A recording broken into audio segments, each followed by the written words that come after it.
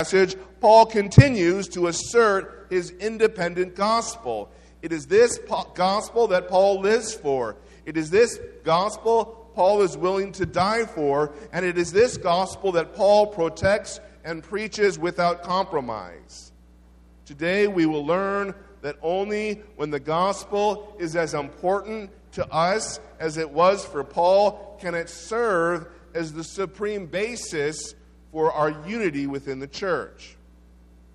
And I have 2 points for us this morning, and I'm going to do the first point this Sunday. I'm going to do the second point next Sunday, so it'll be kind of a 2-part series in these 10 verses. But let me give you the first 2 points right now. And the first point is the priority of the gospel, chapter 2, 1 through 5, and the unity of the gospel, chapter 2, 6 through 10. Point number 1, the priority of the gospel, verses 1 through 5.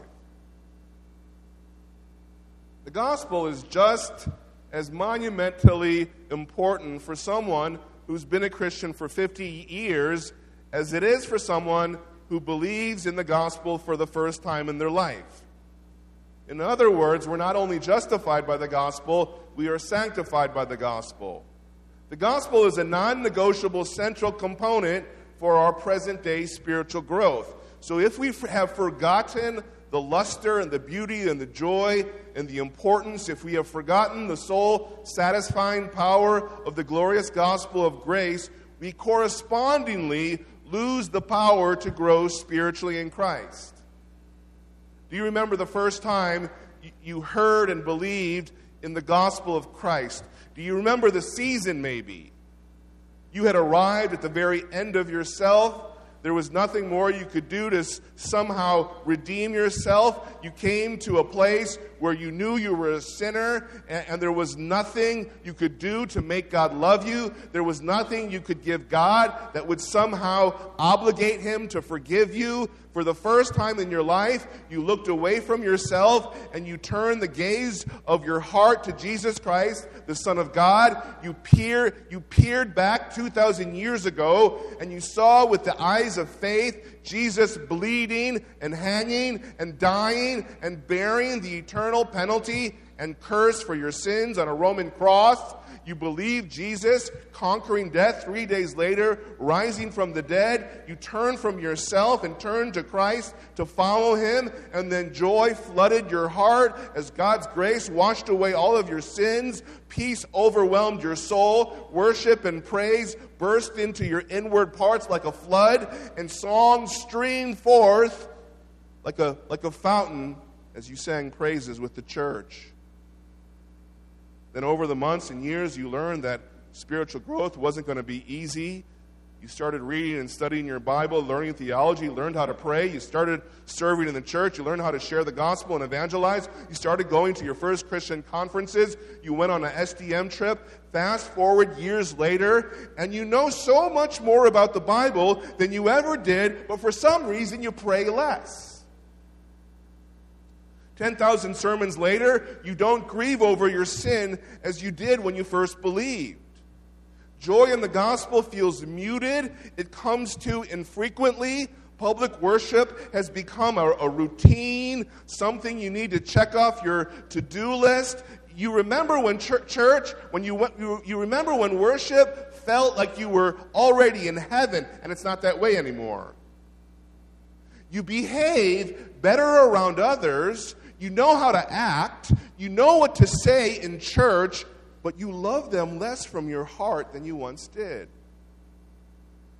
Your service in church used to feel like the highest privilege in life, but now it feels like a burdensome, tiresome duty that you don't get enough credit for. What happened? And might I suggest to you that you have forgotten to prioritize the gospel above everything else. The gospel got old to you. You thought, now that you're saved, I don't need it anymore. And the only time you do need it is during evangelism, and when do I ever do that? It's for unbelievers. It's not for me. I've outgrown these elementary principles of the faith. And even though you know more about the Bible than you ever did at the beginning of your Christian life, you've never trusted in yourself more. And you've never trusted in the gospel less. And that, my friends, is a very dark place to be in. And this is what happened to the Galatians, only it happened much faster and worse than it does for most of us. Paul said in chapter 1, verse 6, I marvel that you are so quickly deserting him who called you by the grace of Christ for a different gospel. 1 year after Paul had planted these churches, the Galatians have drifted, and now they're entertaining faith in a false gospel of works and legalism. And so Paul, he continues his travelogue in chapter 2, verse 1, by again reaffirming the authenticity and truthfulness of his gospel. There are no errors in my gospel, Paul says. It is a gospel of grace by faith alone. You can't add to faith in order to be saved. It is a gift. It is pure gift. You cannot earn, you cannot pay God back for salvation. And it is this gospel of pure grace that was given personally and directly to Paul from Jesus. And so in verse 1, Paul says, 14 years later, he went up to Jerusalem. And no matter whatever direction you were coming from, you were always going up to Jerusalem because Jerusalem was elevated on a mountain. And the 14 years is probably counting the time from Paul's conversion. So this is about 11 years since he visited Peter last in Jerusalem, mentioned in chapter 1, verse 18. So for 11 years, Paul never went to Jerusalem to get his gospel validated by the original apostles. His theology came directly from Jesus on the road to Damascus. He takes Barnabas, who had earlier looked for Paul in Tarsus to do ministry together in Antioch. Paul takes Titus also. And then in verse 2, Paul says, I didn't go because the apostles summoned me, like I was some junior. No, I went up because of a revelation. And the revelation he talks about is a mention in Acts chapter 11. Go there real quickly. This is the revelation that brought him to Jerusalem. Chapter 11, verse 27, Luke writes, Now in those days some prophets came down from Jerusalem to Antioch. And the revelation Paul talks about is the revelation that Agabus received. Verse 28, and one of them named Agabus stood up and indicated by the Spirit that there was going to be a great famine all over the world, and this took place in the reign of Claudius. And as any of the disciples had means, each of them determined to send a contribution for the service of the brothers living in Judea. And this they did, sending it in charge of Barnabas and Saul to the elders. Then go to chapter 12. Chapter 12, verse 25. And Barnabas and Saul returned to Jerusalem, fulfilling their ministry, taking along with them John, who was also called Mark. So this is the occasion Paul writes about in verses 1 through 10. They bring John, they bring Titus, as Galatians mentions. And so, as they deliver this help, this financial help to the Jerusalem church in a famine, they also have another objective, and the objective is this. Paul wants to make sure the Jerusalem apostles understood the gospel and they knew how the gospel was applied to the Gentiles. For Paul, it was 14 years. He's been working with Gentile believers for a long time. He knows how to apply the gospel to the Gentiles. When Paul gets to Jerusalem, the Jerusalem church is predominantly Jewish. And they're still figuring out things with respect to the gospel and the Old Testament law and Gentiles becoming Christians. Peter had just arrived in Jerusalem giving a report about Cornelius, the Roman centurion's conversion in chapter 11. It's all new for them. This Gentile revival, people coming to Christ, is all new for the apostles in Jerusalem.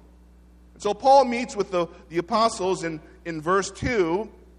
And he says, I laid out to them the gospel which I preach among the Gentiles, but I did so in private to those who were of reputation, lest I somehow might be running or had run in vain. If for some reason the Jerusalem apostles are confused about the gospel, if for some reason, even if they know the true gospel, if they capitulate on the gospel's implications, Paul is afraid of what it might mean for the church at large. He's not afraid of the gospel losing its power to save. He has witnessed that power for 14 years. He's afraid of splitting the church down the line with Gentiles on one side and Jews on the other. He's afraid of the kind of the stability the Gentile churches would lose if the Jerusalem apostles, the church's capital, if they somehow sent the wrong message about the grace of the gospel. So he says in verse 3, there was this pressure for Titus to be circumcised. But he did not capitulate. Verse 3, Titus was a Greek, and he was compelled to be circumcised. And Paul probably brought Titus on purpose to draw a line in the sand, to make it clear that the gospel was more than enough for Gentiles to be saved. Nothing more was needed than grace through faith. But there were false brethren who, verse 4, had been secretly brought in. They were sneaking out to spy out the freedom they had in Christ. They were pressuring the group. They were trying to convince the group that Gentiles, and especially Titus, needed to be circumcised. He needed to keep the law of Moses in addition to faith in Christ in order to be saved. There was probably some debate. There might have been some pressure to have Titus circumcised, not because the apostles didn't know the gospel, but because it would appease the false brethren who were a sizable force in the Jerusalem church. The apostles may have thought that these professing Christians just needed more time to understand grace. So for now, Paul, would you just have Titus circumcised for the sake of unity? But Paul knew there is no unity when the gospel is compromised. He says in verse 5, "But we did not yield in subjection to them for even a moment, so that the truth of the gospel would remain with you." The gospel was too big, it was too important, it was too valuable to capitulate on. Not even for a moment, Paul said, not even a little bit. And Paul was ready to split the church down the middle, to go against all of the Jerusalem apostles for the sake of the gospel. He knew that if he divided the church between Jew and Gentile, as bad as that was, it was better than losing the gospel altogether. It was better than losing the entire church. So he says, we did not yield so that the truth of the gospel would remain with you. You can be wrong about eschatology. You can be wrong about baptism. You can be wrong about the spiritual gifts and church government. You can be on the wrong side of political issues, but you can't be wrong about the gospel. Because once you lose that, you lose everything. All hope for salvation is lost. And for the Apostle Paul, nothing was more valuable than the freedom that believers enjoy in Christ because of the gospel of grace, and nothing is worse than being enslaved under the tyranny of the law. Verse 4. These false brothers, they secretly were brought in. They sneaked in to spy out. That word spy is military language. It's political language. They were spying out the freedom that Paul and the rest of the apostles and the rest of those he brought had in Christ. They wanted to enslave them again. And Paul knew firsthand what it was like to suffer under a works righteousness religion. He knew the freedom of the gospel for 14 years. What Paul did in verses 3 through 5 was easy because Paul had a very big gospel. There was nothing more important to Paul than the gospel of grace for salvation and for spiritual growth. This gospel not only saved Paul on the road to Damascus, the gospel gave him a present-day freedom in Christ Jesus. When he writes in verse 4, the freedom which we have in Christ, that is in the present tense. Galatians 5, chapter 1 says, it was for freedom that Christ set us free. Therefore, stand firm and do not be subject again to a yoke of slavery. If we lose the gospel, we lose our freedom in Christ. But what does that exactly mean?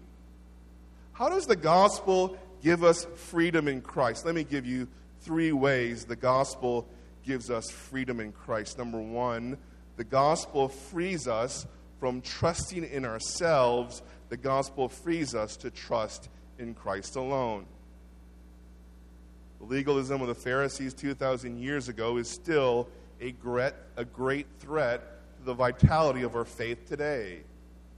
Listen to Luke chapter 12, verse 1 about this ever-present danger.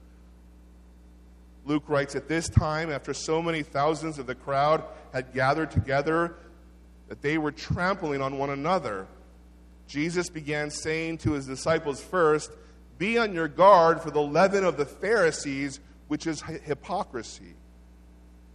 Listen to Matthew 16:6.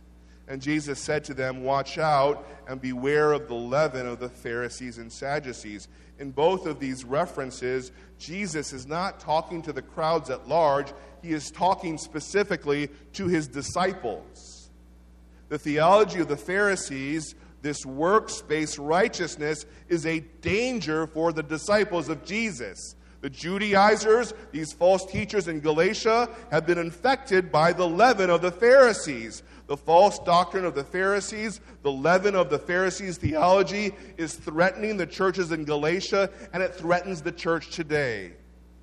J.C. Ryle, commenting on Matthew 16:6, said, "Jesus foresaw that the 2 great plagues of his church upon earth would always be the doctrine of the Pharisees." The doctrine of the Pharisees is our greatest threat to our spiritual vitality and our corporate unity. What was their theology? What was the leaven of the Pharisees?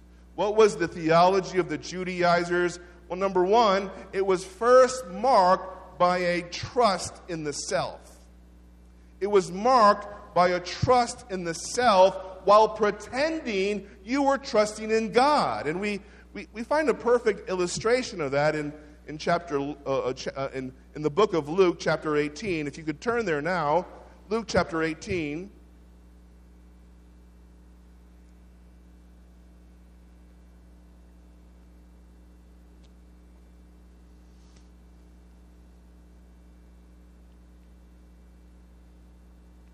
Luke 18, 9 through 14.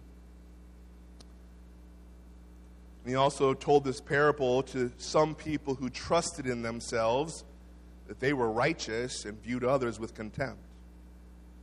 2 people went up into the temple to pray, one a Pharisee and the other a tax collector.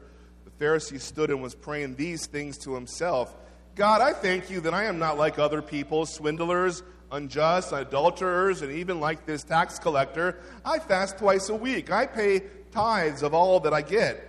But the tax collector, standing some distance away, was even unwilling to lift up his eyes to heaven, but was beating his chest, saying, "God, be merciful to me, the sinner. I tell you, this man went down to his house justified rather than the other. For everyone who exalts himself will be humbled, but he who humbles himself will be exalted."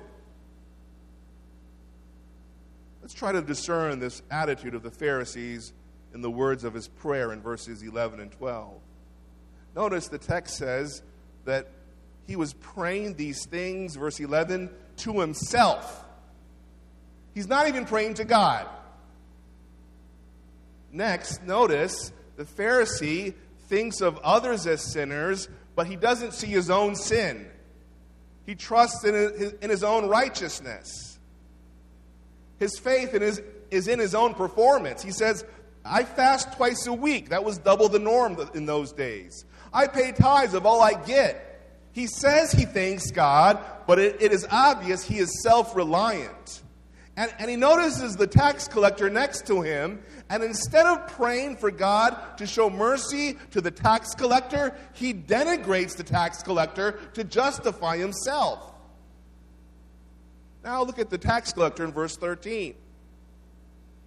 Whereas the Pharisee thought of others as sinners, the only sin the tax collector was concerned about was his own. Verse 13, he was unwilling to lift up his eyes to heaven. He was beating his chest. This was an exhibition of intense sorrow. In the Middle East in the first century, Only women were allowed to do this at funerals. And so as this man is beating his breast, this is a humiliating display of sorrow. In other words, this man's faith is genuine. There is no hypocrisy in his prayer. His only hope is in God's mercy. He beats his chest, saying over and over again, God, be merciful to the sinner. There is no inherent good the man could offer to God. All he could do was ask for mercy. And so what was the final verdict for these men? Who was justified? Only the tax collector, because he humbled himself. The one who exalted himself, the one who trusted himself, was the one who will be judged in the end. Why? Because, listen, his trust in himself was a misjudgment. It was a miscalculation of himself because he too was a sinner. And sinners must find someone who is not a sinner for their righteousness before God. Sinners cannot claim their own righteousness before God because their righteousness is not righteous.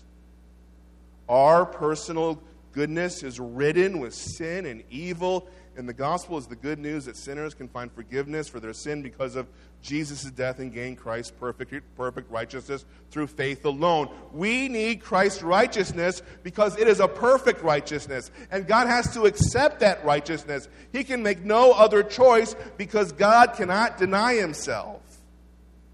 If you have no genuine joy in the gospel, if the gospel is not the most important thing to you in your life, if the gospel is not perceptibly and consciously changing you day by day, if the gospel is failing to generate love in your heart toward others, you are probably trusting in yourself more than you realize. You are probably more like this Pharisee than you would care to admit. Because the human heart can easily deceive itself. You can trust in yourself for so long of a time and wrap that self-reliance in Christian activity that you fail to perceive your own hypocrisy. John Calvin said this about the heart. The human heart has so many crannies where vanity hides, so many holes where falsehood lurks. It is so decked out with deceiving hypocrisy that it often dupes itself. Who are you trusting in? Are you trusting in your own self? Are you trusting in your own works, your own personal righteousness riddled with transgression? Or are you trusting in Christ alone and his perfect righteousness imputed to you by faith? The theology of the Pharisees started with trusting in themselves for their righteousness before God, but it was also, listen, accompanied by a motivation to find worth and value in the applause of men. How does the gospel give you freedom in Christ? Number 2, the gospel frees us from finding our worth in man's applause, and the gospel frees us to find our worth in God's pleasure alone. Jesus said that this was the Pharisees' problem in John 6:44. He said, "How can you believe when you receive glory from one another, and you do not seek the glory that is from the only God?" And this is what the Judaizers were accusing Paul of in Galatians 1. And Paul has to say, am I now seeking the favor of men or of God? Or am I striving to please men? If I were striving to please men, I would not be a slave of Christ. I used to be a Pharisee. I'm not a Pharisee anymore. I'm a slave of Christ. And ironically, what they were accusing Paul of was what they were actually guilty of. When you're trusting in your own works to get you into heaven, you're automatically the kind of person who finds validation and worth from other people. Paul said in Galatians 6:13, "For those who are circumcised do not even keep the law themselves, but they want to have you circumcised so that they may boast in your flesh." They're doing it so that they may boast, so that they may receive glory from others. They're doing this to win approval from their peers. Sometimes we find too much security and significance from the things we do. It is easy to live a certain way, to serve in the church, to ascribe to a doctrinal statement, to belong to a Bible a Bible-teaching church, driven, however, by a deep-seated insecurity that longs for the approbation of others. The things we do at work or in the church may appear like we're committed to God, when in actuality, we are just really seeking the approval of others. Instead of wanting to please Christ, we're chasing after the praise of other people. This is the leaven of the Pharisees Jesus warned us about.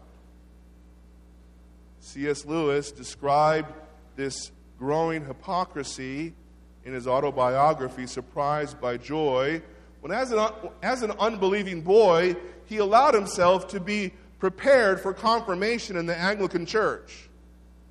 There was a ritual where he would profess faith in Christ. The problem was he had no faith. But in order to win the approval of his father, he went ahead, quote, in total disbelief, acting a part, eating and drinking my own condemnation. C.S. Lewis said this: cowardice drove me into hypocrisy, and hypocrisy into blasphemy. How much of what you do is motivated by the approval of others? Only genuine faith in the gospel can give you freedom from the shackles of other people's approval. Daily, conscious, deliberative, thoughtful faith in the gospel every day gives you the freedom to obey God's word and to serve His church, motivated, listen, by the reality that you are already accepted and loved in Christ. We must live by faith that we are already perfectly loved and cherished and accepted by Christ. And out of this faith in that truth, that gospel reality, we then can serve the Lord with this freedom of a heart full of joy and thanksgiving. You are not accepted by God because of what you do every day. You are accepted by God because of what Christ has already done for you. Throughout the Gospels, the Pharisees, they were always afraid of people. They despised people because they thought they were more righteous than everybody else, while also being afraid of the same people because they were afraid of losing their admiration. They were kind of like movie stars who make their living off millions of adoring fans but hate signing autographs. The leaven of the Pharisees, it affects the way you treat other people. Legalism doesn't handle conflict and criticism very well. When your self-identity is rooted in your performance before others, you will necessarily be overly attached and sensitive to the opinions of others toward you. The same people you think you're better than. Christian parents need to be aware of the danger of the leaven of the Pharisees on our children, because children naturally want to please their parents, especially when they're young. Young children are very prone to acting like Christians, motivated solely by wanting to win their approval, wanting to win the affection of their parents. And so parents must walk the tightrope of telling our children that we want them to trust in Christ because we love them, while warning them at the same time that following Christ must never find as its basis the pursuit of my approval and affection as their parent. You cannot follow Jesus in order to win the approval of others. You must follow Jesus because you personally know and experience the greatness of His love for you. How does the gospel give us freedom in Christ? Number 3, the gospel frees us from a heartless formal religion. The gospel frees us to enjoy a personal relationship with the Lord Jesus Christ. If you're going to earn your salvation through your own works, you're going to need to come up with traditions and rituals that are easy to do, and then you're going to need to ascribe incredible value to the keeping of those traditions and rituals. If you're taking the Mass to save you, the Mass needs to be a ritual like no other. If baptism is going to save you, the baptism has to have incredible regenerating power in the water itself. And this was why the Pharisees loved their traditions. This was why the Judaizers attached so much value to circumcision, because they were blind to the all-sufficiency of Christ's person and work. They felt they needed to help God save them through rituals like circumcision. The legalist spirit in every fallen sinner is to turn religious works into laws that, if kept, merit God's acceptance and favor and earning God's favor, forgetting just how disqualifying our sins render our actions. And so we elevate rituals, we elevate our works to the highest level, and we minimize just how offensive all of our sins are to God. And no, I don't think anyone here this morning is actually tempted to get circumcised to add to their faith in Christ in order to earn God's grace. But we believers, we have our own particular ways of turning our religious duty into laws that we can trust in to save ourselves. How so? Ironically enough, we can turn the ordinary means of grace into means by which we express our self-trust and self-sufficiency in. We can easily turn the ordinary means of grace into means by which we condemn ourselves before God, like how we read our Bibles. Sometimes we approach our Bible reading like Pharisees. The Pharisees had a faulty theology of Scripture, in case you didn't know. Jesus explained their erroneous doctrine of Scripture this way in John 5:39. You search the Scriptures because you think that in them you have eternal life. But it is these that bear witness about me. The Pharisees' overarching goal was to master the Bible. They were fastidious students of the Bible. They weighed every syllable. They counted the number of words, even letters in each book of Scripture. They viewed the diligent study of Scripture as the heart of godliness. The Rabbinic Targum saw God himself as a diligent scholar, busying himself by day with the study of the Scriptures. End quote. They thought the mere attainment of knowing the words of Scripture would gain them eternal life. Rabbi Hillel said, if one acquires himself knowledge of Torah, he has acquired life in the world to come. And yet even with this great obsession with Scripture, the Pharisees failed to see what all of the Bible pointed to. They knew the grammar, but they couldn't read the story. They read the notes of the music, but they couldn't hear the song. They saw the trees, but they didn't know they were in the forest. They studied the Scripture, but couldn't figure out what Scripture was always pointing to. And so Jesus comes along, and he says, Pharisees, here I am. You know that book you've been studying all your lives? The book about me? Hello? And the Pharisees were blind to Jesus. Brothers and sisters, if every time you read your Bible and you end that time just feeling better about yourself because you've read it, and that's the habit of reading your Bible, you're reading your Bible like a Pharisee. And like a Pharisee, dry habits about personal quiet times can become laws you start keeping in order to stay right with God. This kind of rote Bible reading can turn into faith in Bible reading for your salvation instead of in the person the Bible is about.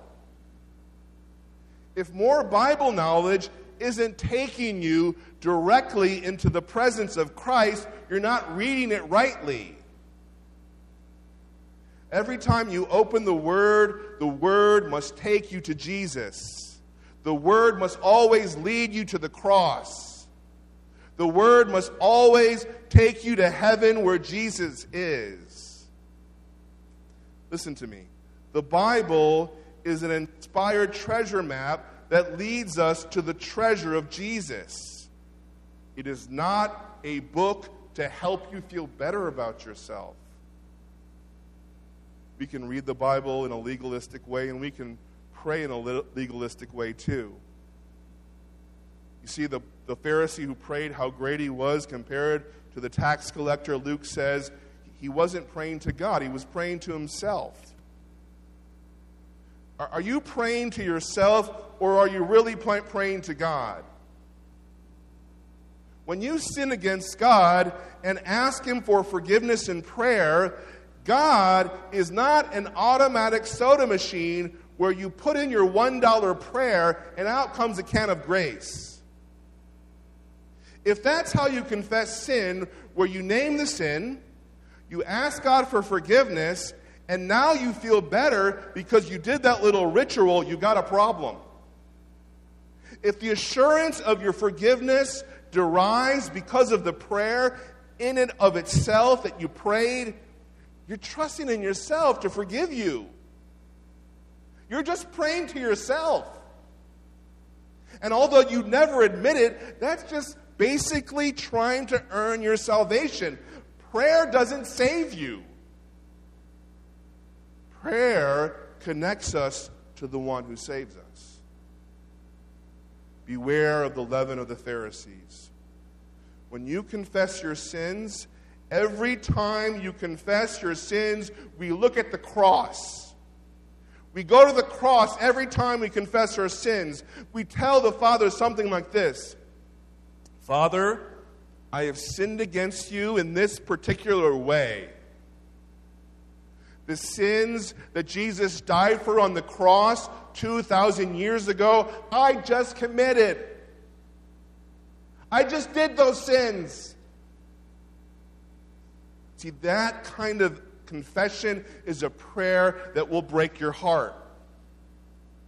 That kind of prayer will humble you every time. That kind of prayer will crush you. Only when you see your sins in the piercing light of the cross will you ever take your sins seriously. But the same gospel that will break your heart is the gospel that will give you supreme confidence that all your sins have been forgiven. So in that same prayer, as we think about Jesus dying on the cross for us, we are broken by our sins, and at the same time, we are also given no greater assurance that all our sins have been forgiven.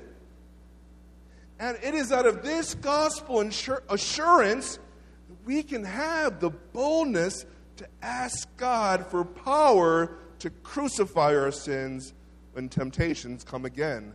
The gospel humbles us, and the gospel lifts us up to the throne room of God, boldly asking for forgiveness. We always need the gospel. We needed the gospel when we first came to Christ. We need the gospel today and tomorrow when we go to Christ for His mercy and grace. Listen to me. If prayer isn't leading you directly into the presence of Jesus, you're not praying right. Stop praying to yourself. You're the only one who is hearing it. Pray to the Father through the Son, beholding the crimson glory of the cross. And it is this gospel that Paul was protecting for the Galatians and for you and me. And it is this gospel that all the apostles with Paul here in these first 10 verses of Galatians finally agree on, which becomes the basis of their unity in verses 6 through 10, a unity we're going to consider next Sunday. If the gospel is not the supreme basis for our unity in Christ, nothing else will give us unity. But in order for the gospel to forge that unity, it must be a gospel big enough, great enough, glorious enough, satisfying enough for every believer. if my gospel is small and truncated and yours is wide and great and tall and monumental, we're not going to be able to join forces together. If my gospel is small and irrelevant and rote, if my gospel is boring, the smallest difference will push us away from each other. How big is your gospel, brothers and sisters? How grand is your gospel? How glorious is your gospel? Do you love it with all your heart? It needs to be big if we're going to be one people. And next Sunday we will finish up this passage and we'll consider how the greatness of the gospel glues us together, united as one gospel people. Let's pray.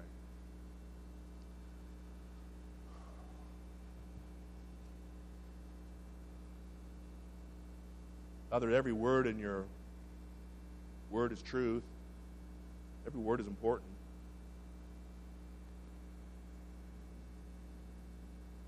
And we want to be on the same page in every detail of Scripture. But we also want to recognize, as Paul said, that the gospel is of first importance. We want to recognize what Jesus said, that there are weightier matters of the law. Some parts of the law are heavier than others. And some of us, we're all mixed up. We've got these preferences that we elevate to the importance of the cross. And then we devalue the cross to the level of preferences. We're all mixed up. We don't know how to love each other because we fail to see the glory of the gospel. We fail to see its grand importance, its first importance. And so we struggle along, we trudge, we read our Bibles, we pray, we don't know what's wrong. We go to church and we're just going through the motions, and we're like, what is going on? So if that's us, and it's many of us in various degrees, Lord, we pray that you would awaken our spirits and help us to see the bright, burning blaze of the gospel of Christ, we ask. In Jesus' name.